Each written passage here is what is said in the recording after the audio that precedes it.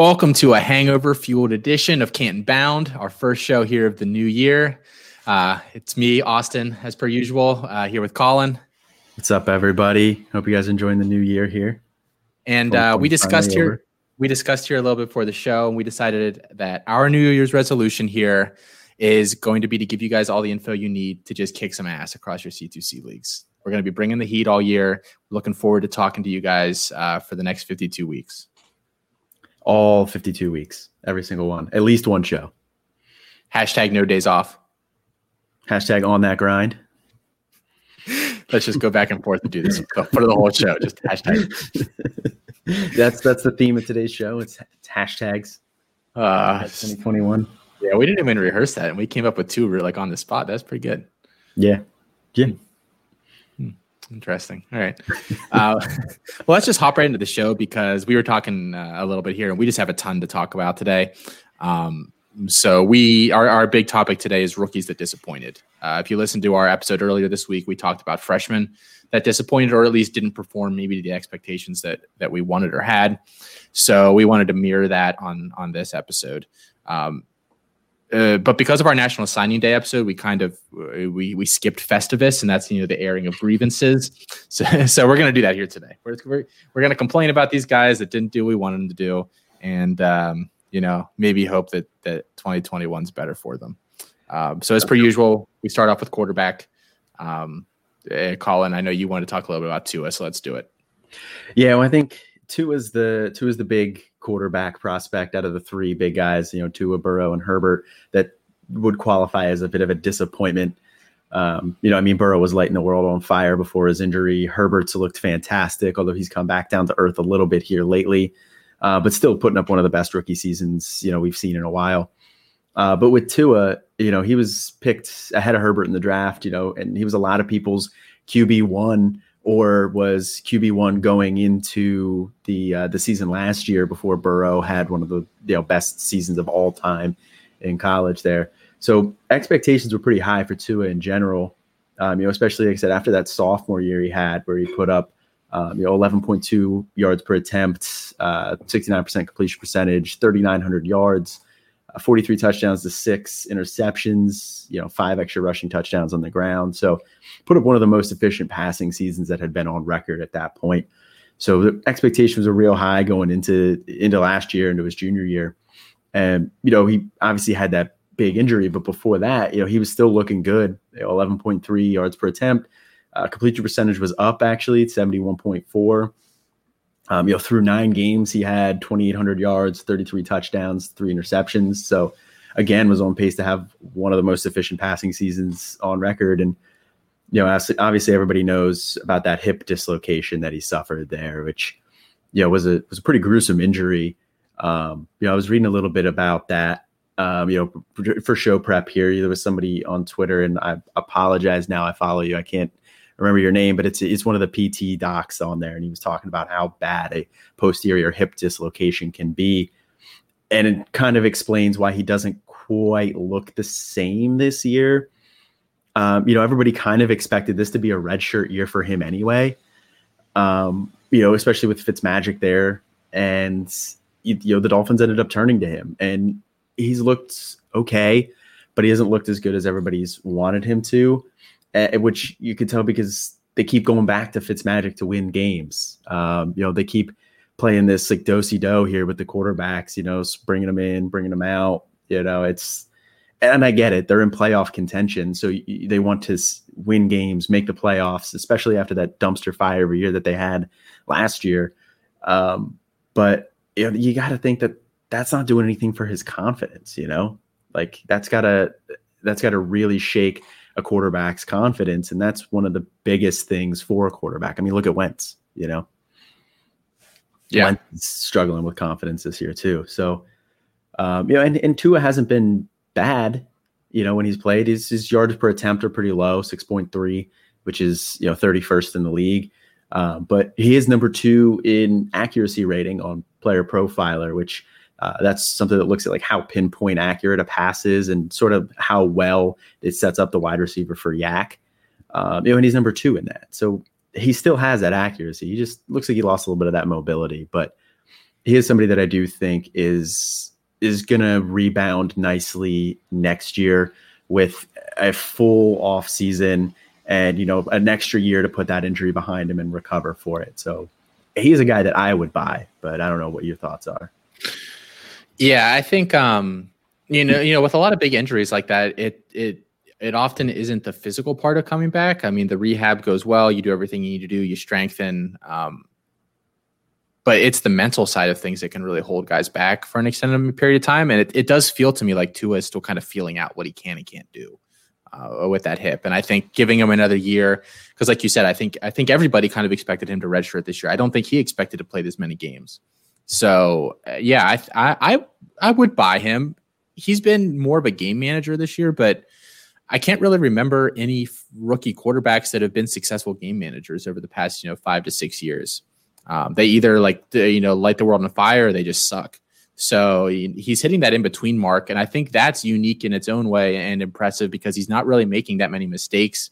I mean, he's had those couple of games where maybe he hasn't played that well, but it's not like he's been costing them the game by being in there either. He's just not pushing them forward enough to win. I don't know if he's a buy or not. He's a hold for sure. The problem with declaring him a buy is that there's just a couple of quarterbacks coming in this year that are really, really good as well. I mean, I have obviously Lawrence and Fields graded above him as well. And then neutrally, I would probably rank Tua as a prospect ahead of any of those other guys, Wilson, Lance, Mac Jones, Kyle Trask. But people have the hip concerns and I can understand that. Right. So I expect him to grow with this team over the course of the next 2 or 3 years, though. I mean, it does seem like the Dolphins are that next team that's really building towards something great. And because their defense is so good, they can invest a lot of assets or a lot of draft picks on the offensive side of the ball. Yeah, well, and they have a lot of draft capital this year. I mean, they have 2 firsts. They're probably not going to take a wide receiver. Well, right now they're sitting at the 1-3 with the Texans pick. Although I'm hoping that the Texans can pull out a win and beat the Titans this week. That'll help out my Falcons, give them the 1-3. But either way, I don't expect them to go wide receiver that early.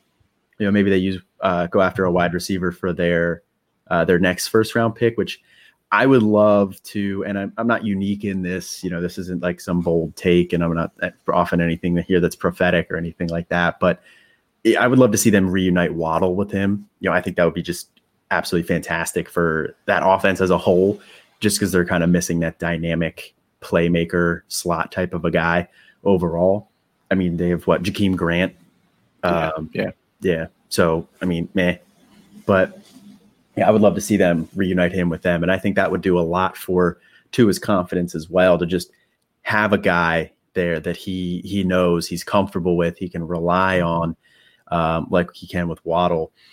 Because that's probably at this point my biggest concern with Tua is how all of this is going to affect his confidence going forward. Yeah. This yo-yoing at quarterback and kind of being thrown into the fire. And like you said, with the injury side, it's a lot of the bigger hurdle is actually usually the mental aspect of it. So while that's my biggest concern, I still really liked Tua as a prospect. I mean, I haven't finalized anybody's grades for this year. But I think it's him and Fields are going to end up being very close grades wise for me. Because I really liked Tua as a prospect. He was my number 1 quarterback ahead of Burrow overall as a prospect. Now the hip injury, did worry me. So, if I had, fortunately I didn't have to make the decision anywhere, but if I had the 1-1 in a super flex, I would have gone Burrow just because of the injury, just to play it safe. Cause you don't want to swing and miss that much, that early in the draft. So when when it comes down to my personal team, I would have taken Burrow just because I don't want to miss up there. And I liked Burrow a lot as well. They were very close, but strictly from a ranking perspective, like I did have Tua as my QB1, injury aside. Yeah, that worried me too. And actually I had the 101 in 2 leagues and I traded it away in both. Smart. Because that was my concern. In one league, I traded it away for Russ Wilson in a package, a league that we're in together. And then another one, I just traded back. Yeah, I feel the same way. And I was looking at their skill positions today, and it's very meh. Like you have Gesicki at tight end. Yeah. You have Preston. We have Preston Williams, who I like, but he was injured this year. Yeah. No draft capital. I think they draft at least one guy ahead of him this year, probably. I don't hate Devontae Parker, but he's definitely more of like he can be an alpha in a bad offense, or he can be the number 2 wide receiver in a good offense. Right. So if he's your number 1 guy, you're not doing well. And I think that's the situation they're in right now. Then you have Grant, Hollins, Ford. I mean, all those guys are like, you want them to be like your wide receiver 4 or 5, like special teams guy. Right. And they're like featuring heavily. And then, Gesicki, he's fine. He's just another one of those mid-tier tight end guys that are like replaceable with like 12 other dudes. And then I like Gaskin, I like Ahmed, but again, just meh. Like I don't think either of those guys are bell cows. They've had good years this year. I don't know what they'll do next year in that regard. I have a hard time believing they take a running back early. But maybe they do. Maybe I think their best course of action is going to be to trade down from that early pick and stock up on some other assets. And even if it's like a significant drop, you drop to like 12, or 13, that range, and pick up a bunch of extra picks and go that route. I would be in favor of that. So. Right. Or if they do stay, take, Penny Sewell and just shore up that O-line. I know they just took Jackson. But I don't think Jackson's a guy that you would pass up on a prospect like Sewell for if you're forced to stay there. You can always kick Jackson to the other side or can move him into guard or something. You can find another home for Jackson. Penny Sewell is somebody who's looking like a top tier tackle prospect. So, if they do stay there, I mean, I think you go that route and just protect him. Yeah. Can't have enough tackles in this league. Yeah. So, I'd agree with that. So they're real. I mean, the other 2 top quarterbacks both hit this year. I mean, obviously we lost Burrow to the knee injury, and that's a little scary. And Herbert looked, really good. I'm still a little hesitant on calling Herbert like one of those top quarterbacks, like some people are paying a price for.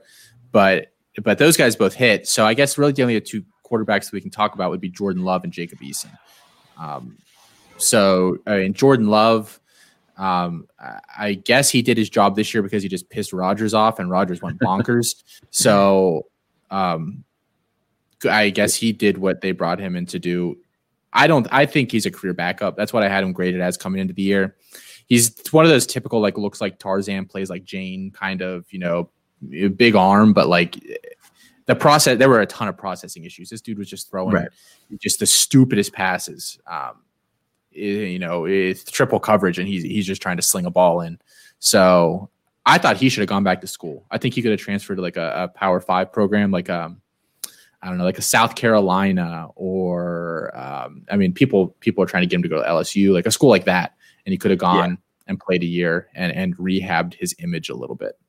Yeah, I think that probably would have been the best call for him. But I mean, I don't hate the idea of him, coming out and kind of capitalizing on some momentum for him. He got taken in the first round, and he has the tools. He's got a real strong arm. He's mobile. He can throw on the run pretty well. He can pick up some yards on some scrambles. You can kind of give him some designed runs too in there. So he's got all the tools that you want. But like you said, the biggest thing was the processing issues, which is definitely a good situation that he went to where he can sit behind Rodgers, and not that Rodgers is a good mentor or anything like that, but you hope that, maybe, I don't know who their number 3 is, hopefully they're a good mentor, or hopefully LaFleur mentors him, or somebody there is coaching him up, or the QB coach, you're hoping somebody is just like working with this guy at least, because, they do have a potential out on Rodgers next year, but I mean, that's 17 million dead cap. So 2023 is probably more likely where they have 2.8 million dead cap if they wanted to cut him. And that would be his, age 40 season, I think. So at that point, they could cut him, or they could trade Rodgers after next year, or however they want to do it. But Jordan Love has like another full year where he'll be able to sit and learn. So, and you're going to find people who just get frustrated with him because, they want to clear out the back end of the roster. They're trying to churn it over, pick up the new hot free agent, the hottest undrafted guy. And I think Jordan Love's a guy who's going to get dropped in a lot of leagues this summer if he hasn't already been. So he's definitely a guy that I think I would throw on my watch list. And if I can get him for free, I'll pick him up and I'll hold him just because of the ceiling that he has.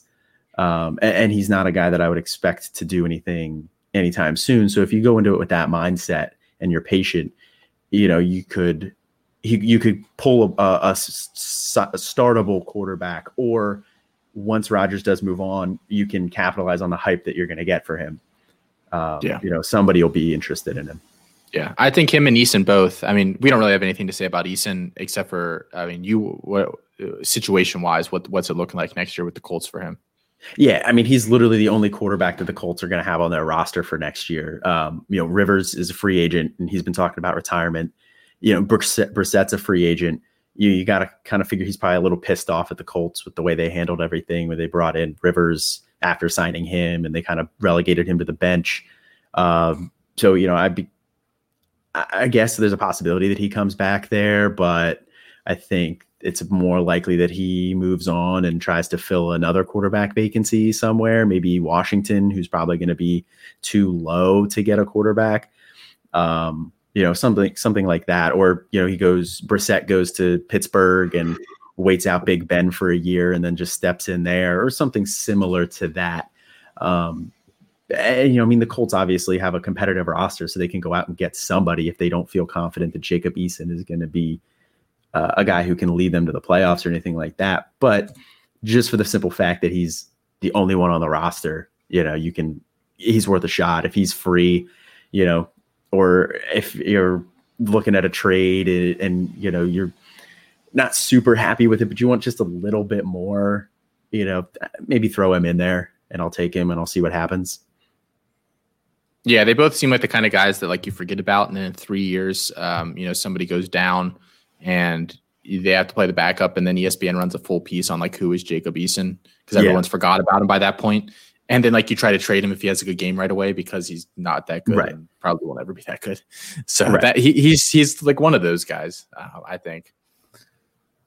Yeah, I'd agree with that too. He's another tools kind of a guy. He has that cannon of an arm, but he's not anybody that I'm super interested in. Like I said, if I can get him for free, great. If not, I'm not going to lose any sleep.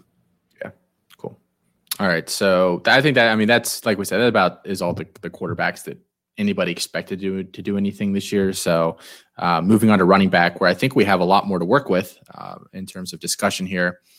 So who's your top running back that disappointed you a little bit here in 2020? Well, I think the obvious answer is the guy that I'm going to talk about here, and that's CEH, Clyde Edwards-Helaire. A lot of people, as soon as he went to the Chiefs, just automatically jumped him up to their running back one. He was going in 1-1 in a lot of places where, non-superflex leagues, or he was going, 1-2 or 1-3 in superflex leagues behind Burrow and maybe Tua. There's debates all off season, all summer about CEH versus Jonathan Taylor. And Jonathan Taylor's obviously come on here real strong at the end of the year. So it's looking like he was the smarter of the two choices there. Although, like we mentioned, we were both Swift guys anyway. But the person who took CEH, where you took him, you're likely very disappointed with what you've been getting. He's got 803 yards, which is 16th in the league. He's got 36 catches for 297 yards, which is, both 18th in the league. But those aren't numbers that you want from a guy you're taking in the top three picks in your rookie draft. You want a little bit more production there. And then when Bell came on the scene, in his first game was week 7, he hasn't had 100 total yards in any game since Bell came in there. Yeah. And, so he's just, everybody's kind of recency bias focus where, he hasn't done anything since. So, they're pretty fed up with him. So he's a guy that, like I said, you probably have a lot of frustrated owners out there. And obviously understandably, but when you start looking at the situation for next year, Bell is a free agent. He was signed for a 1-year deal. He's probably played his way into getting another role somewhere else. He'll sign, maybe a 2 or 3 year deal at, something somewhere else. And then you got Darrell Williams, but he's a free agent too. Damian Williams will be back, but he missed an entire year. So this is looking like it's going to be CEH's offense next year. And The Chiefs are looking like they're going to have obviously we don't really know exactly what's going on with the cap, but right now, according to Spotrac, they're projected to have negative 14 million in cap. And that's before you look at they're about to lose their right tackle in Mike Remmers. They're about to lose Sammy Watkins and Demarcus Robinson at wide receiver.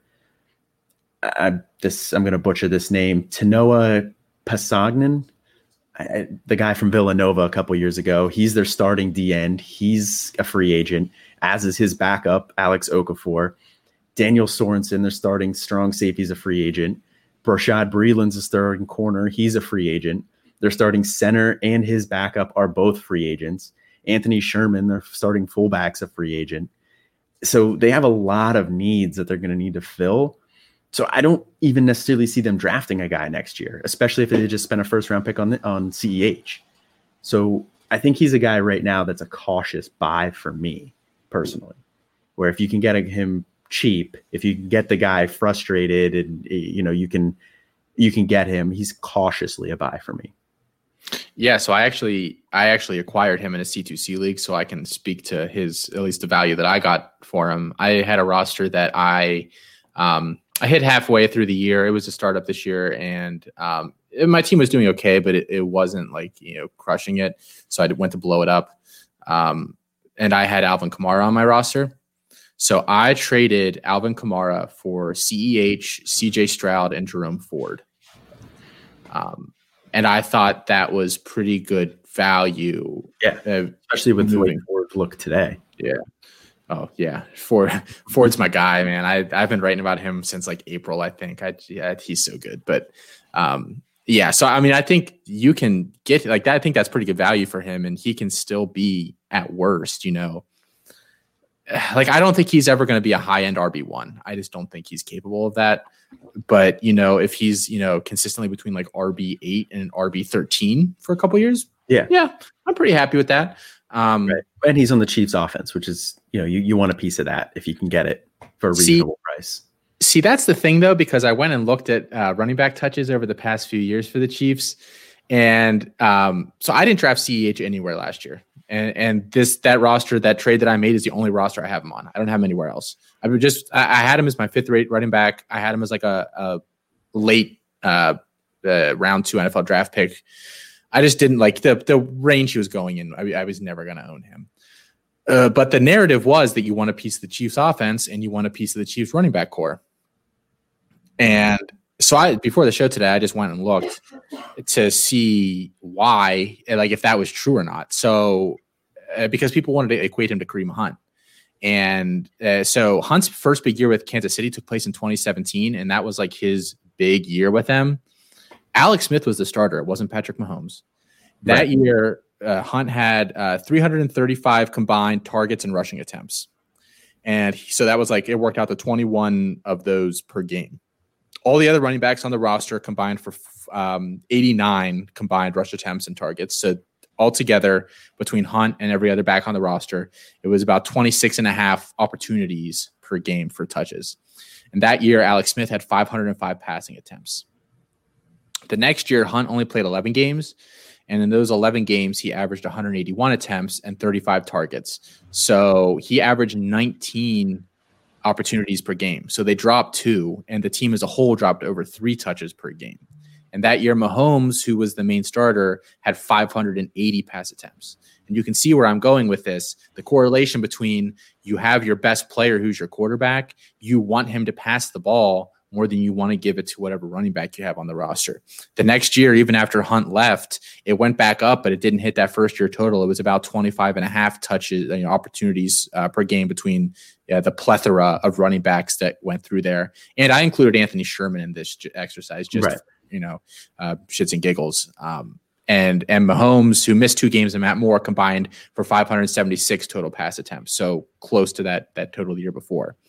So when you have an offense where the quarterback's the best player, the second best player is your tight end, and the third best player is your best wide receiver, I don't know why we assumed that a guy was going to go in there and demand a ton of touches and get all this work when it's been trending down for the past 3 years ever since Mahomes took that job. So I'm buying CEH probably at his current value, but the value that he had never made any sense to start off with. Right. Well, I don't know where your analysis was the entire offseason, this entire summer, because I think if you had thrown that cold water on CEH there and he'd come up with those stats, like I didn't hear anybody bringing that up and bringing that into the argument. And, I think I listened to a lot of fantasy football podcasts. I didn't hear anybody really mentioning that. So that's actually really interesting. I mean, I only have one share of CEH, and I took him at the 1-5 spot. It's the one league that we're in. It went Burrow and Tua. Then you took Taylor. I took Swift. No, I took him at 1-6 because Evan took CeeDee Lamb, and then I took CEH. Where I in a league because I already had Dobbins in another league. So I was like, well, let me diversify a little bit and grab CEH here.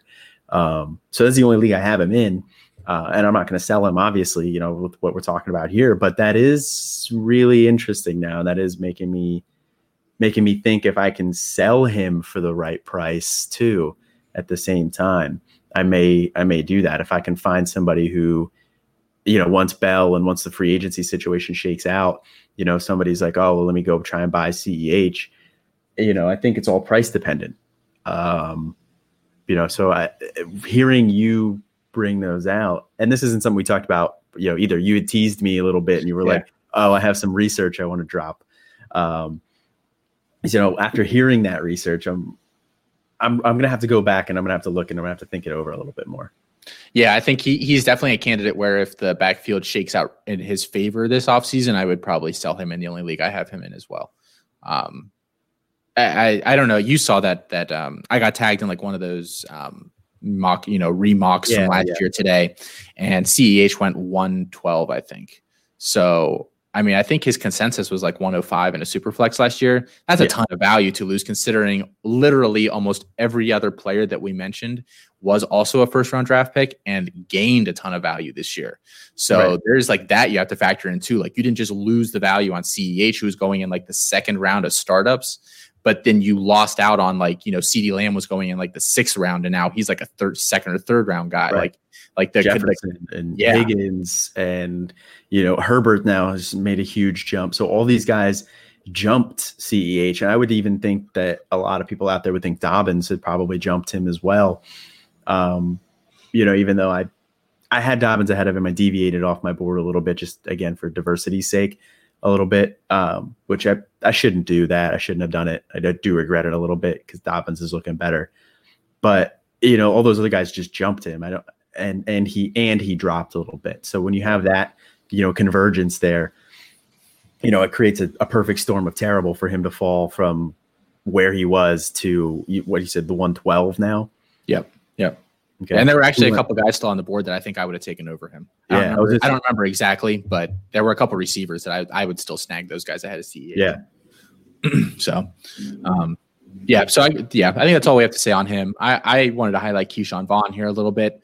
Another guy that did 2/3 of his value was totally just the fact that he went to a place that we presumed was going to be a wide open backfield where he was going to get all the touches. He went the 3rd round to Tampa, which was about I had him marked down. I always go back and just look. I had him marked as like a late 3rd round NFL draft pick. So he went a little earlier, but like nothing crazy. Right. But I saw him go in the 1st round in one draft. And I saw him go very early 2nd and several others. I saw him go early 2nd a lot. Yeah. I don't think that was atypical for leagues. I had about 7 or 8 rookie drafts last year. So that seemed to be about his spot. We obviously couldn't have known that they were going to go out and get Fournette. Yeah. And McCoy, amongst others. I still think he actually has a shot in the NFL. I don't think he's ever going to be an alpha or a bell cow guy. I had him as I think his ceiling is like an RB3 was my grade on him. I had him as a tier 3 guy, which means I think his ceiling is a consistent RB3. So like a flex guy.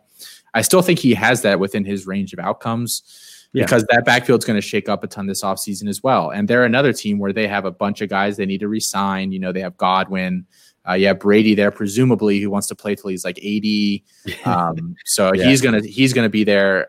So you'd have to think like he's a guy where you can keep him and let Fournette go and Shady and some other guys and save some money and see what they have. Shaq Barrett and Levante David both are free agents. They both have to bring both of them back.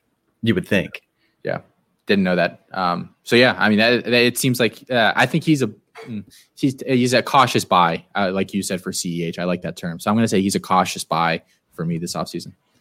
Yeah, I agree with that too. And I'm sure our listeners probably are hating us agreeing all the time. And you want to hear a little bit of debate back and forth where we disagree on people. But again, I'm on the same page with you here. Fournette, obviously free agent, like you said, he's going to go. So it's going to be Vaughn and Ronald Jones there. And Ronald Jones was a guy that I was kind of off of this year, like coming into this year. Like I know he had a lot of hype, obviously pre-Fournette.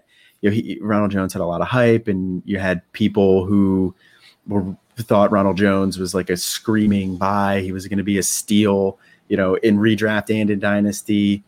I listened to Matt Kelly's podcast, and he likes to play the clip from Peter Overzet where it's like, "You're not even on Ronald Jones, dude. You're not even on Ronald Jones." He plays that clip all the time. But, I kind of like agree with that too. Like I was not on Ronald Jones, but Ronald Jones has looked solid this year. He had 2 dud weeks against New Orleans in week 9 and LA and the Rams in week 11, but he also had 2 games where he had over 24 fantasy points against Green Bay in week 6, Carolina in week 10.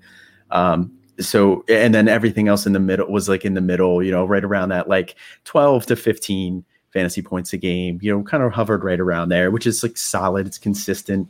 It's like an RB2. But Jones was also 7th in rush yards over expectation percentage. So, he improved his efficiency there a little bit. And the only game that he had, the only game that Keyshawn Vaughn had where he actually like did anything was last week when Jones had COVID. So yeah, and he didn't even really do that much last week. He had a nice run here, but so Jones is obviously still going to be ahead of him. But I think you can kind of have that be like a little bit of a 1-2 tandem. Yeah. And Vaughn's probably a guy who, like you said, like for where he was going, the owner's probably frustrated. So you could probably get him as a throw-in, or maybe they even dropped him altogether with this deep rookie class. I don't know. But I like the cautious buy, there. Like if I can get him cheap at the right price, I would pick him up and just kind of see what happens and how that backfield shakes out. Yeah. Yeah. I mean, if he gets the role that Fournette has this year, barring injury, I can't see him putting up any fewer points than Fournette really did. I mean, it's not like Fournette was like out there creating on his own and all this other stuff. So if that's his ceiling next year, yeah, I mean, that's cool. You use a bye week fill in, or, so if a bunch of other people get hurt. Right. Well, and I think Vaughn's a better receiver too. So he may pick up some of that. Yeah. Yeah. I think we are going to disagree a little bit on your next guy here. So yeah, fire away. Well, my next guy is Anthony McFarland, and he's a guy that I liked a little bit more than consensus, I think, before the draft, and then he went to the Steelers, and kind of perked people's ears up a little bit, and they're like, okay, well, let's pay attention to this guy. He had a down junior year, the year he came out, but his year before that, his sophomore year was fantastic. So he has the capability there. It's more just like getting the opportunity here in Pittsburgh. But you have James Conner going to be a free agent, and with the way that the Steelers are looking, they're projected to have negative $22 million in cap space for next year. Oh, is that it? Yeah, I thought it was a lot worse as a Steelers fan. That actually, yeah. Well, I mean, the negative $22 million in projected cap space, but you have Juju, who's a free agent. Who everybody's kind of seeming like they're probably going to let him walk. They think they're going to let him walk. But then you also have Bud Dupree, who really came on this year, and he looked like he formed a really nice tandem with Watt there before he going down with that injury. So do they keep him? How do they handle that? Then you have Cam Sutton and Mike Hilton, both FAs, who both start for them in various roles. So, are they going to bring them back? Alejandro Villanueva is a free agent. Tyson Alualu is a free agent. Avery Williamson, those are all guys who are starting for them currently, who are free agents. So they have a lot of holes to fill, not a lot of cap space. So I don't think they're really going to bring in any free agent running back. It's kind of a weaker running back draft class. So I don't necessarily I don't see them spending early capital there, and I don't love any of the late round guys. So he's a guy who's going to be looking at more opportunity next year. And then they still have Benny Snell there, who, everybody is probably going to remember like the week that he had in week 1 where James Conner was a little shaky and Benny Snell had a really nice game. And we had a couple other games in here where he put up some decent numbers. But, he finished with 39th in rush yards over expectations per attempt. He's Gary the Snail on Player Profiler. Like that's his picture, so he's not an athletic, not explosive guy. He's a 12th percentile spark athlete. He's not anybody who's, going to light the world on fire here. He only had 3 carries go for 15 yards. So, I don't particularly feel inspired by Snell. So, McFarland does have that explosiveness, 4.4, 40, 85th percentile speed score. So yeah, he's a guy that I'd be buying for sure. Yeah, so I'm not going to turn this into like the Steelers happy hour where I just discussed like all the cap stuff that they have going on next year. Bud Dupree's not coming back. They basically said that at the beginning of the year. Do have it was known. It was known. We drafted his replacement this year, who's actually looked pretty solid, and Alex Highsmith. Yeah. Okay. Yeah, he's looked pretty good. Hayden's rumored to be a cap casualty. They'll probably bring back Sutton at least, if not Hilton as well. Juju's probably gone. Connor, unless he takes like the minimum's probably gone. I think these things were all kind of known amongst Steelers fans coming into the year, which is why we were talking pre-show, and I was saying, last year was really the Steelers' year, and then Ben went down, and now they're just kind of trying to, not fall apart quickly. That being said, McFarland has been atrocious this year. He sucks. Like, he's terrible. I think out of all the Steelers skill position guys this year, he has been the worst. And that's including Jalen Samuels, who I think is crap. And Samuels is at least dependable. Like McFarland, it tries to bounce everything. And he hasn't figured out yet that, in the NFL that doesn't work unless you're just, extremely special, which he's not. He hasn't been particularly impressive catching the ball, which I thought he was, we haven't given him a ton of targets, but he hasn't looked great in that regard. I shudder at what our running back room is going to look like next year because, yes, Snell isn't very good. McFarland isn't very good. Samuels isn't very good.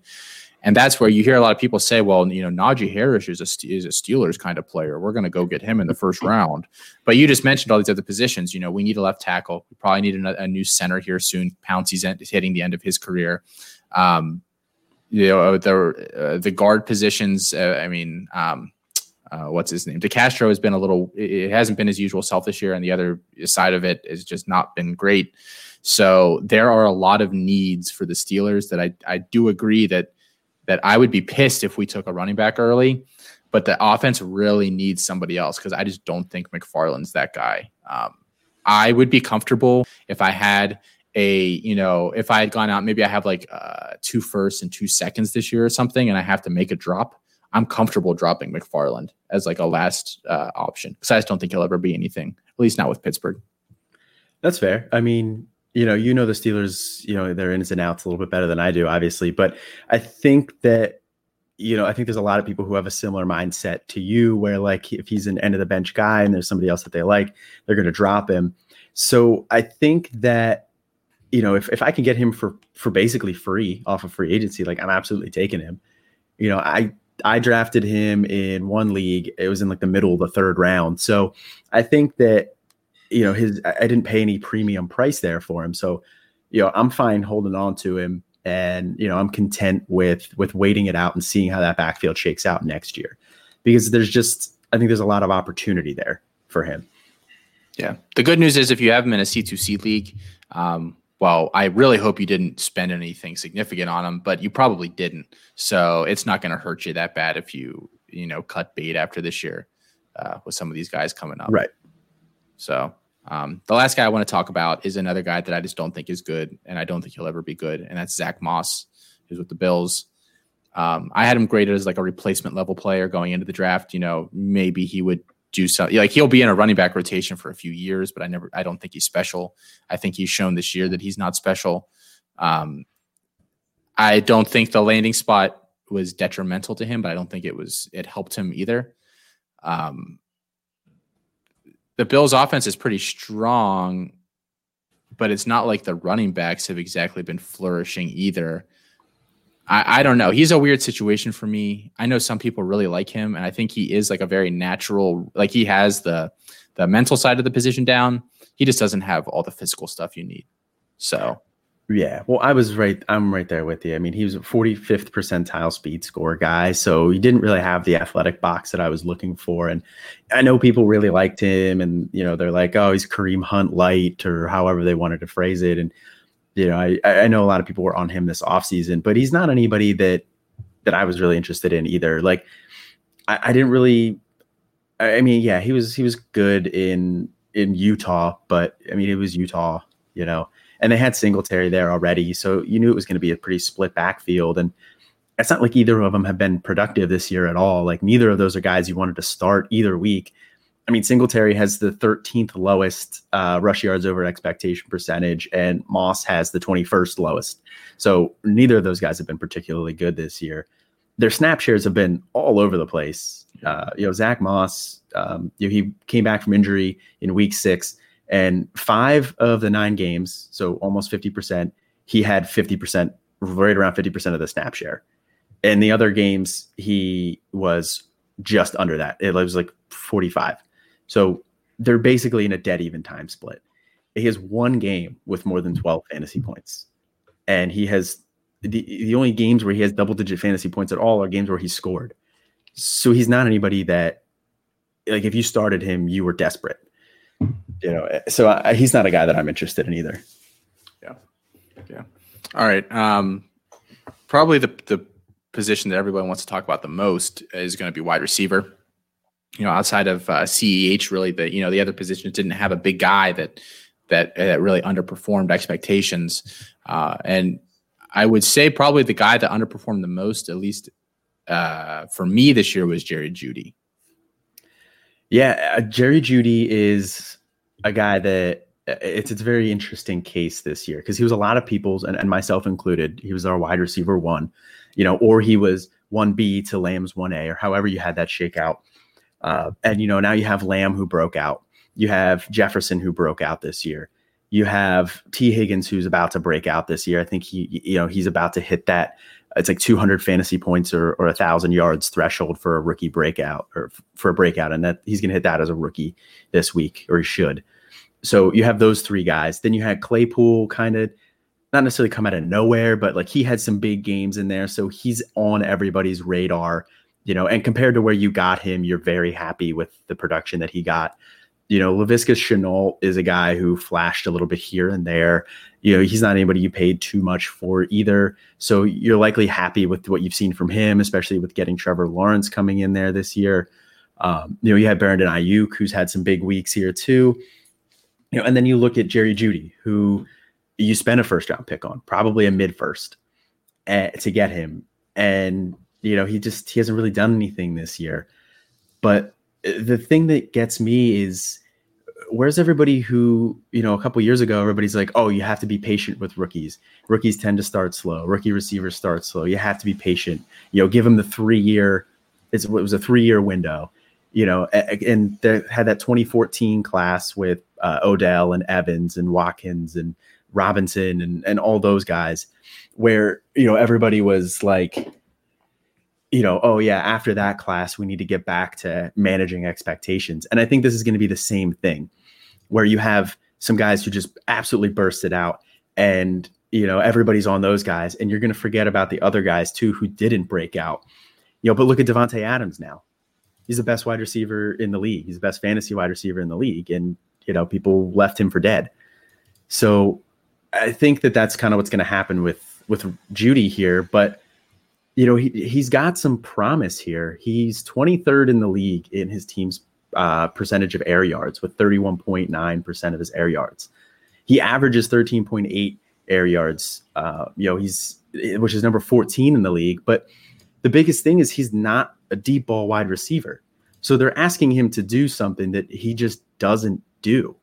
One of my notes from him, it was, coming in here from my draft profile that I wrote up for him was he's hardly ever put into contested catch situations. It was something I needed to see more to accurately feel like I could assess his ability, just because it never happened. But when it did, he did have some drops when trying to track the ball. He doesn't track the ball well, the best on deep throws, which you see in right now. He's last in the league in catch percentage because they have him running deep and he's just dropping the ball. And that's more along the lines of a poor combination of Sutton going down, who filled that role, and Drew Lock being more of a heave it deep kind of a guy rather than, throwing short, dinking and dunking. But, I think when you get Sutton back and then you had the emergence of Tim Patrick this year, I think next year you're going to see Jerry Jeudy just slide back into that slot role where he's just way better and way more comfortable. He was 33rd in the league in slot snaps this year, but he's a guy that it just looks way better when he runs in the slot. He's just way more comfortable there. And it allows him to use his elite separation skills, which, everybody talked up that. So I'm not going to beat a dead horse here, but Jerry Jeudy had some fantastic route running ability. So I saw today that someone had mentioned, I don't know where they get these stats from, but he's like 83rd in the NFL in separation this year. 86th. Actually. 86th. Okay. So. I have the stat up here actually, which that wasn't me who tweeted it out, but I'm glad you brought that up because he's 86th in the league in yards per separation with 2.8. Do you have any idea who is right around him in that list? No, because I don't even know how they measure it. Like I don't know how they measure play, and they like get out, like a measuring stick. Like I don't know how they do it, but well, it's on NFL Next Gen Stats, and if you go and you look him up, he's ahead of Julio, he's ahead of Tyler Boyd, he's ahead of DK, OBJ, Adam Thielen, Justin Jefferson, T. Higgins, and Claypool. He's ahead of all of those guys. He's behind Russell Gage, Kendrick Bourne, Chris Conley, and N'Keal Harry. Drew Sample is in the top 10 in yards per separation. So I don't know how they score those either, but I think based on all that sample size that I just threw out, I think you can just completely throw that out the window. I don't think that matters at all. You just blew up my Drew Sample buy window. So thanks for that. we are getting to tight end later, but that's not a spoiler alert. We're not talking about Sample. But yeah, so I'm actually glad you brought that up because I was, like I said, I don't mention all of the notes that I have on here because I type up a lot of stuff, but that was something that I was getting towards. Yeah, he still has 716 yards this year. Yeah. He's been terribly inefficient. He only has 47 catches on 106 targets. Yeah. But it's not like, catch rate. Yeah. So, that hurts, but he's getting the targets and you got to figure Sutton comes back next year and that either helps him or if they don't produce again next year, then Lock's gone, right. There are outs like each of the next year or two where you can still probably buy Jeudy at a really nice price because you can say, oh, well, yeah, Lock sucked. They didn't have Sutton this year. And then next year, you can say, oh, well, Lock sucked this year. Or, I think there's going to be a lot of built-in excuses. I guess I regret having him as my wide receiver one at this point, but I'm not fading him. No. He's a screaming buy for me. Does it look good for anybody who had him as their wide receiver one right now? No, it doesn't, because you had all those other guys who hit. And there were a lot of people out there who had him as a wide receiver one. So when you look at that and you look at everybody else, it doesn't look good to have him as a wide receiver one.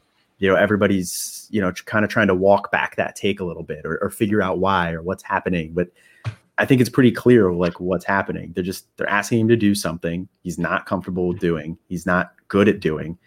If you put him in a situation that allows him to capitalize on his strengths, I think he can absolutely still be the wide receiver one in this class. And, like I said, just go back to some of those 2014 guys that people left for dead. And like I said, like Davante Adams, like such a late breakout. So I don't think it's over for Jeudy yet. And I think there's a really nice buy window right now. Yeah, so I guess the other, the hot topic I think on Twitter and stuff lately has been just crapping on the Bama receivers, and we're going to talk about them again here with Ruggs, because both of the guys that the Raiders took this year didn't really do that much, which makes you wonder, like, was it just terrible drafting? Is it something that Carr was doing? Is it something that these two guys messed up? Because I liked Ruggs. I thought, so just based on his tape, I had him as my wide receiver 4. He bumped down a lot once I factored in the other stuff with him. He was like my wide receiver 8 or 9, I think, total. I didn't end up with him anywhere this year, which kind of, I'm probably going to go try buy him in a place or two this year because I think his value is just considered so low. But they don't use him correctly. So I think that explains a lot of him. Like, you can't draft a guy who all in college was winning on short stuff that he was, then beating people in a foot race, and then just want to send him deep all the time and expect. Yeah. Maybe they're trying to round out his game a little bit. I don't really know, and I don't know why they bought him when they drafted him, because they already have a bunch of guys that excel in the short and intermediate stuff between Renfro and Waller. That pick didn't make sense to me at the time. Completely ignoring that they took him at the first receiver off the board. So that, like, his struggles this year based on that don't actually surprise me that much. Bryan Edwards actually surprises me a lot more, because I thought he could step in there and give them something they don't really have, which is, a bigger presence on the outside. And he was dinged up a little bit this year, but they just haven't really gotten him the ball. And I don't really have an explanation for it. He's a guy that I had to go back and watch a couple Raiders games before I can make a determination on what I want to do with him, because I can't contextualize his struggle. But if I have him somewhere, I'm trading him. And I think, especially in a C2C league, I think you can flip him for a solid young collegiate receiver. And I'll just roll the dice again on somebody, in a couple of years. I'm with you there on that. The biggest thing with Bryan Edwards is his injury history. He just can't stay healthy. He was a couple injuries in college. He missed a full year there with a meniscus. Then he was put up a nice year, and he fractures his foot training for the combine, and that foot's kind of flared up a little bit throughout the season. He was injured in the middle of the year this year, weeks 4 through 9. And then he just inexplicably didn't have any snaps in weeks 14 and 15, which, he was listed as healthy. He just didn't get on the field at all. So he has like a average 22.9% snap share since he's been back from injury. So I think that's the biggest thing, is they're not putting him on the field.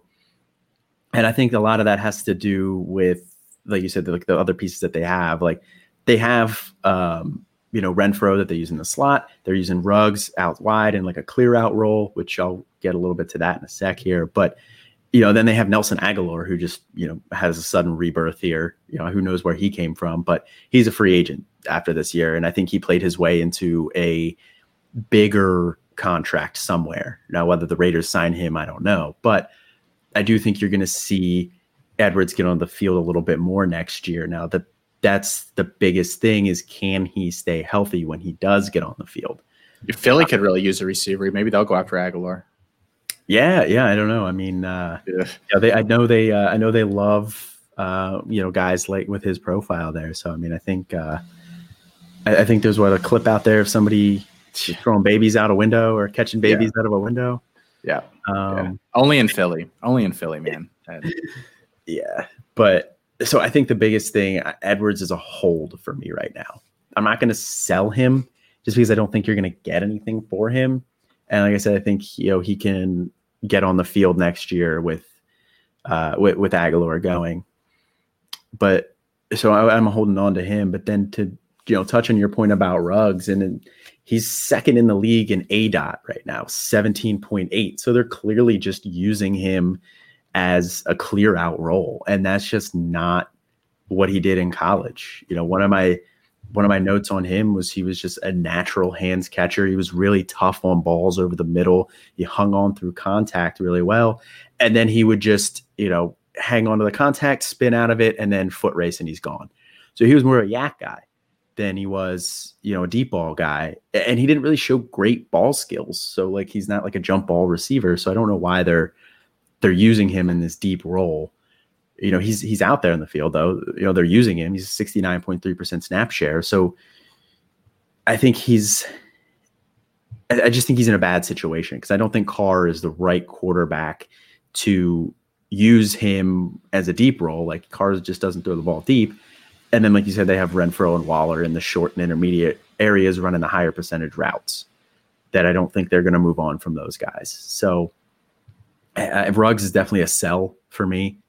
Actually, I don't think you should have necessarily bought him at his price in the first place because he was going back half of round one. And I just didn't see that. I didn't see him producing the level that you needed there. Just because he's overall likely a better NFL player than a fantasy asset. I liked his tape a lot, like you said, but then when you factor in some of the other things, he doesn't have a breakout age.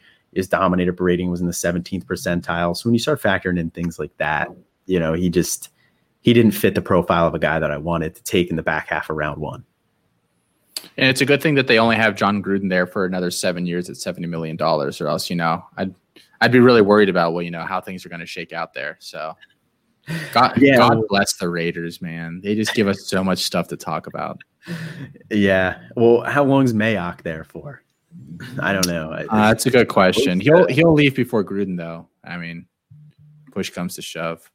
Yeah, Gruden would win any power struggle there. So Ruggs is going to have to hope to get out of there after his rookie contract. He's going to have to hope to pull a Devontae Parker. Yeah. All right. So last guy we're going to talk about is Jalen Reagor. Take it away because I don't have any strong feelings about Jalen either way. I didn't really have any strong feelings on him coming into the year. Other people were a lot higher on him than I was. I mean, he had that 18.78 breakout age, the 73rd percentile dominator rating, and then he's this bursty athlete, 98th percentile burst score, 70th percentile speed score. So he had all of that stuff that you were looking for. But, when I watched him, at TCU, he was a good yak receiver, but he really needed refinement with his route running. He really had to improve his play strength because he didn't win on any contested balls. He wasn't a tough receiver. So he wasn't a guy that I was super intrigued by. And then this year, he did miss 5 games with injury, and the Eagles have kind of been a mess all year. So you could probably find people who are still intrigued by him. And this week, Goddard's going to be out. Djax is going to be out. Sanders is going to be out. So I could easily see him popping off this week and creating some intrigue, and people might want to try to buy low. And I would look to take advantage of that if you can. Also throw in the fact that Alshon and Deshaun or Jackson are not expected to come back. They're both free agents.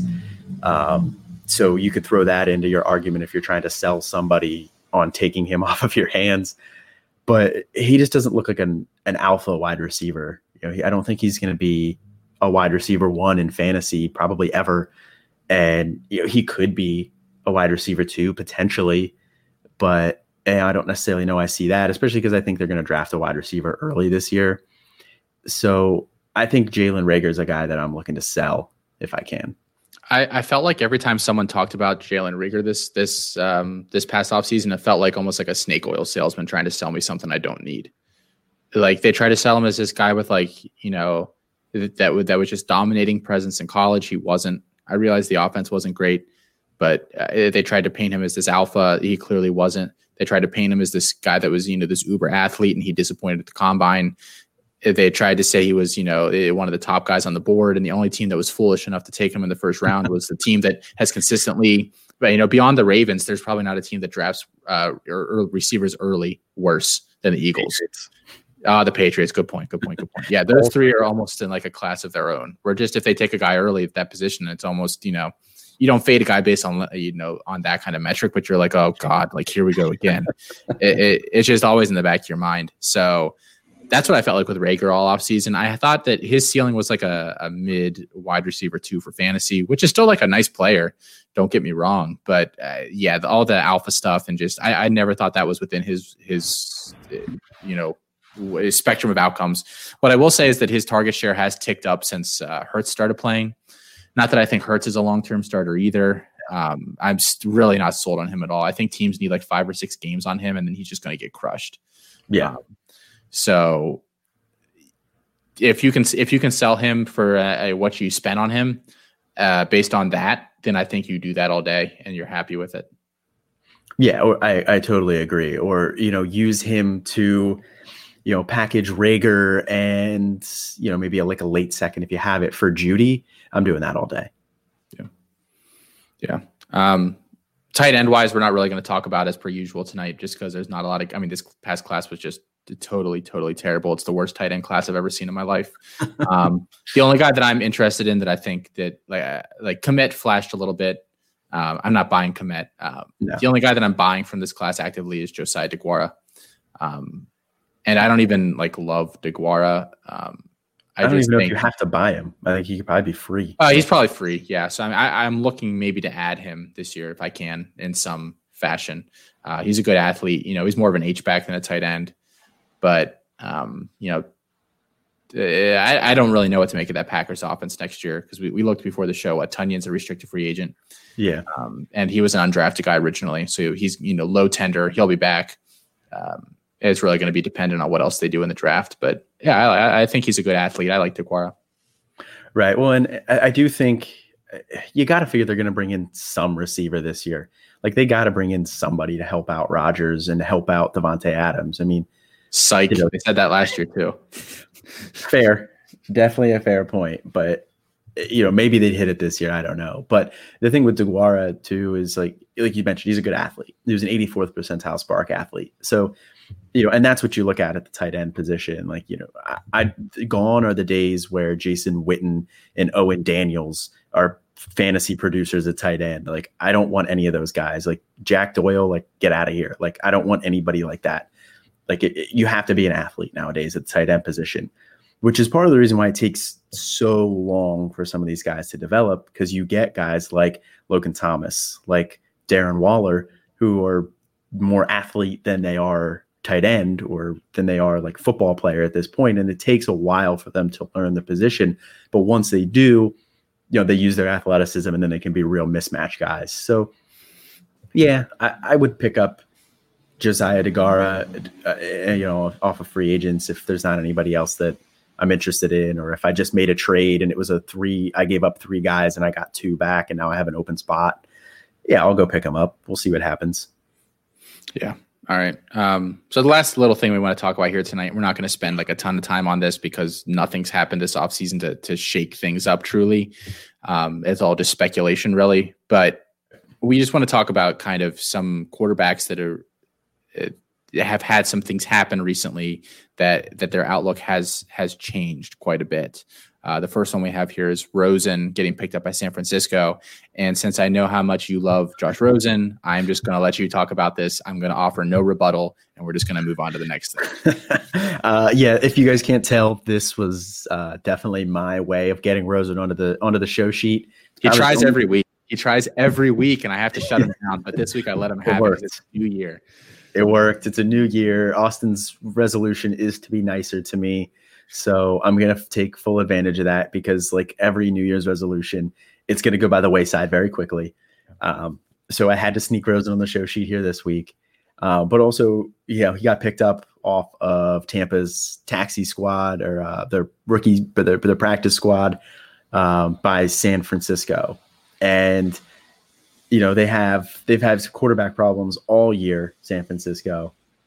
They had Jimmy G, who hasn't looked good, and then Mullins looks good for bits, and then he doesn't, and they have CJ Beathard there, so it's just kind of a mess. But they just picked him up, and heading into the offseason, they're not going to make the playoffs. So Beathard's going to be a free agent next year. I don't see why Beathard sticks around in that crowded room when he was been delegated to the number 3. I think he's gone.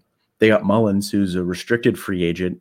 And Mullins has flashed enough that I think some other team who has quarterback issues may take a shot at him. I mean, hell, the Bears signed Mike Glennon. So, maybe the Bears sign Mullins. I don't know. So, and then Rosen's an exclusive rights free agent, which means that if the Niners offer him a 1-year deal at the minimum, he can't negotiate with any other team. He basically is at the Niners' mercy. So if the Niners want to bring him back, they bring him back. And I don't think they're not high enough in the draft where they're probably not going to get anybody that I'm interested in at quarterback. I mean, maybe they bring in Mac Jones or Trask where they're at, but I don't think very highly of either of those two guys. I do like Lance, so maybe they bring in Trey Lance, but Lance is a guy who needs to sit for at least a year to, before he could be anything. And, people are really fed up with Jimmy G. So he's got, and maybe this is just, me with my rose-colored glasses on, but he's got a potential path there to potentially be fantasy relevant. So I'm sure he's a free agent in any league that you're in that I'm not in with you, because if you are in that league, he's on my team. But yeah, he's a guy that you could, like I mentioned with DeGuara, if you just made a 3-for-2 trade and now you have an open bench spot, go pick him up, see what happens. Colin is the reason that some of those platforms keep guys on there for 10 years after they retire. You could pick Terrell Owens up on some platforms until recently. It's going to be that way with him with Rosen. So they're going to have to pry Rosen off of my roster out of my cold, dead fingers. Yeah. Yeah. So Haskins is the other big name that's recently had a change of fortune, obviously the opposite direction of Rosen. And all I really have to say about Haskins, and this was known when he was drafted, is that I don't think he ever really cared about football. I think he cares more about being recognized as a football player than playing football. I mean, there were those stories of him charging all that money to his draft party, and him and his dad went out and trademarked all that shit that had his name on it and stuff leading up to the draft. He's never cared about football. I mean, it's during a pandemic and he's out maskless at a club. It's one thing after another. Taking a selfie with a fan at the end of the game last year and missing out on the closing snaps. I literally don't think I've heard of a single smart thing the dude's done, and I've heard of 10 stupid ones. So I'm not buying Haskins anywhere. I don't have him anywhere. And in fact, if I don't, I'd almost be comfortable cutting him in most places because I just think he's done. I don't think he cares. Yeah. I mean, I could see him getting scooped up by a team, who has some quarterback issues, or, maybe a team like the Steelers or the Colts who have an aging guy there at quarterback. They don't really have a great situation, and maybe they take a flyer on him, maybe. But even if they do, at that point, sell him immediately if you still have him, because he's just not good. He has a 6.0 yards per attempt, which is 34th in the league. He has a 66.7 true completion percentage, which takes out throwaways and drops. And that's also 34th in the league. His accuracy rating that I brought up earlier from Player Profiler, where Tua was number 2, he's number 35. So in none of those categories is he startable, even on a 32 NFL teams. So yeah, he's just not good. And then he's a bonehead on top of it. So I'm out on Haskins. Yeah. And then the final one here is Darnold. And nothing's really happened for Darnold except for the fact that the Jets no longer are in play for the 101. So you got to figure that changes the math in terms of, they don't get Lawrence. Now, do you think Fields is better than Darnold? Do you think it's better to beef up the line? There's a lot of other variables in play here now. So what are your thoughts on a move for Darnold? Well, I think the biggest thing is going to be listening to some of the rumors coming out, in the offseason here to figure out exactly what their plan is. If Joe Douglas, brings in a head coach and that head coach wants to keep Darnold and Darnold sticks around with the Jets, then I'm out. At that point, the only reason I was even vaguely interested in a Jets quarterback to begin with is when I thought they were getting Lawrence. And I didn't love that because I was a little bit worried about that. But Lawrence is just so good that I would have looked over that. But I don't want a Jets quarterback. So if Darnold sticks around, I'm pretty much out on it. If Fields goes to the Jets, I have him in a Devy league. I may look to move him if he goes to the Jets. I'm going to be honest, because I just don't want a Jets quarterback. That team, that organization is just pretty dysfunctional. And I think until they change that a little bit, maybe they go the way of the Browns. Maybe Fields comes in there and changes the culture, and he changes it the way that Baker kind of has. Although I think that's a little bit more towards Stefanski. You could see this year rather than Baker getting the credit for it. So maybe they bring somebody else in and it changes things, but I'm not willing to take that gamble. And Darnold hasn't been particularly good this year either. He's 5.9 yards per attempt, which is 35th in the league, which is right behind Haskins. He's 30th in accuracy rating, so he's barely startable. He hasn't been particularly good with the Jets. So if he's still with the Jets, I'm out. If he goes somewhere else, if they trade him and they draft Fields, it would depend on where he goes. But I wouldn't buy Darnold anywhere, and I would probably look to sell. What do you think his value is? If you had to do like a player for a player on the college side for Sam Darnold? Player for a player on the college side for Darnold? Yeah. Am I buying Darnold or am I selling Darnold? Either. Let's just say objectively. Like, okay, you're a third, a disinterested third party in the process. So I think you would probably at that point look at somebody who doesn't really have any NFL prospects. They're like a G5 guy who, they put up some solid numbers. I'm trying to remember off the top of my head who the quarterback for Tulane was, that freshman this year who looked pretty solid. Yeah, I don't know, but I can't remember off the top of my head. But that's a guy that I would probably flip for Darnold there. Like I haven't watched Tulane this year, so like I don't know, maybe he's a pro prospect, but I just kind of doubt it. So it's more just that you're buying him for the next 3 years of solid college production that he's going to put up. So I think this is where we find the most of our disagreement, because I think you're just way too cheap on guys that have proven they can be starting NFL quarterbacks, which maybe you disagree. Maybe you don't think Darnold's proved that. I think he has, even if it's a lower level. I think that's like super cheap. Like that's. Yeah. Well, like if you offered me that, I would be insulted. I'm not. Yeah. Like if Darnold sticks with the Jets, that's just where I'm at. If Darnold goes somewhere else, then I'll revisit it. But I think the biggest thing with me is I'm slow to move on quarterbacks. And your tweet that you sent out, where your shower thought tweet, where you mentioned that Deshaun Watson should probably be the number 2 overall quarterback because he's proven it, a couple years in a row now, as opposed to Lamar, who was the clear-cut number 2 last year because he had a huge year. And, Josh Allen this year should be the clear-cut number 2 because he had a huge year this year. But I'm not ready to move those guys up. I'm slow to move on quarterbacks, which frequently does mean I miss out on guys. Like I did miss out on Russell Wilson. I wasn't ready to buy in after his first 2 years. I was like, after his first year, second year, I was like, I don't know. So, and then more along the same lines with Dak, I missed out on Dak. Like Dak had 2 really solid years. And then once I saw it for 2 years, I was like, all right, now I'm ready to change my opinion. And it works the opposite way too, where, a guy that I like, I'll find a little bit more excuses for. I'm slower to move off of like that. Now, obviously Rosen's a very extreme example of that, and we jest about it, but I've clearly moved off of Rosen. But on the college side, where we were talking like with Card is a guy that I like, even after Casey Thompson looked really good. I was going to ask you about that here to close out the show. Yeah. Of course, Casey Thompson comes in the bowl game and looks good. So it throws cold water on all my Card takes, but I'm still not ready to move off of Card. I still think that there's a 50-50 shot at least that he can emerge from the spring as a starter. Because he got in the game a little bit there. Now, he didn't do anything. I think he was in for a handful of snaps before they moved on to the 4th guy because they were just blowing them out so bad. But so, yeah, I'm just slower to move on quarterbacks and slower to change my opinion.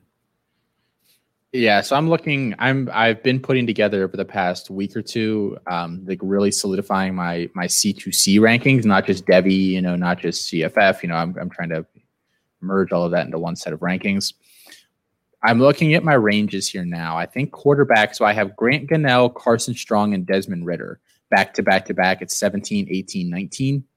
I think that's about the range where maybe I start feeling comfortable moving Darnold for one of them.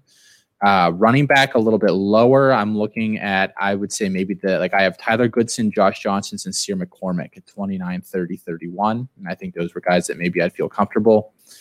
Receiver, man, I'm looking at, I have 27, 28, 29, or Donovan Green, Jordan Addison, Reggie Roberson. That might be the range for him there. So that's like the kind of player that I'd be looking for Darnold. That's fair, but I'm not giving up any of those guys for Darnold. I like those guys better. More Darnold for me then. Perfect. Have at it. You can have all the Darnold you want. Like I said, if he goes somewhere else, I'm willing to obviously reevaluate and maybe bump that up a little bit. But the way things stand right now, I'm assuming that the Jets keep him and try to build around him. Well, super spoiler alert. In our C2C we're doing here, that's the cartoon themed. I'm totally going after Darnold, and my team's going to be, hey, Darnold. It's going to be. It's going to be. I mean, that's just for the namesake, though. That's fine. I respect it. You got to do it for the name. Yeah. All right. So that's the show for this week, guys. Just a couple of housekeeping matters here as we head into the weekend. We would appreciate if you guys can rate and review and subscribe on whatever podcast platform you use. It still seems like about 90% of our downloads are coming from Apple Podcasts. That's the big one that allows you to do all those things. So if you could do that, that would be lovely. You can feel free to tweet at either of us. I am at Debbie Dietz. Colin is at Campus2 Canton, the number 2 in the middle there. We are both very responsive. We will chat just about anything you want. Not even limited to football. I like talking about cooking. I like talking about cigars. I like talking about craft beer. What are some things people can tweet at you, Colin? I mean, I love movies, TV shows, everything like that. So, I'm a big buff when it comes to that stuff. So you tweet at me your movie takes, TV show takes, TV recommendations. Although I've watched a lot of TV, so I've probably seen a lot of it. So yeah, I mean, you can tweet at me at that stuff. I like March Madness too, March Madness basketball. So I haven't been following it as closely this year with COVID as I would like to. And we're trying to get this podcast and we're trying to get the website launched here, which is coming down the pipeline hopefully soon. We're trying to get all that stuff done. I haven't been able to keep up with that as much. So, maybe you guys can educate me on some of that stuff right now because I'm a little bit behind on that. But there's definitely some of my interests there. One of my other interests is Trey Sermon. Who looks really good down the stretch, like I had mentioned that he might. So I'm just watching the game right now, and so I wanted to throw that out there. Yeah. We'll be regrouping here, talking to you guys, doing another Campus Life episode on Monday. And I think that's the show. Happy New Year, guys. We look forward, like we said, to spending this whole year with you. Happy New Year. 2020 is over, and now you get a brand new year. And you get us for a full year. Well, what more can you ask for? Exactly. Have a good night, guys.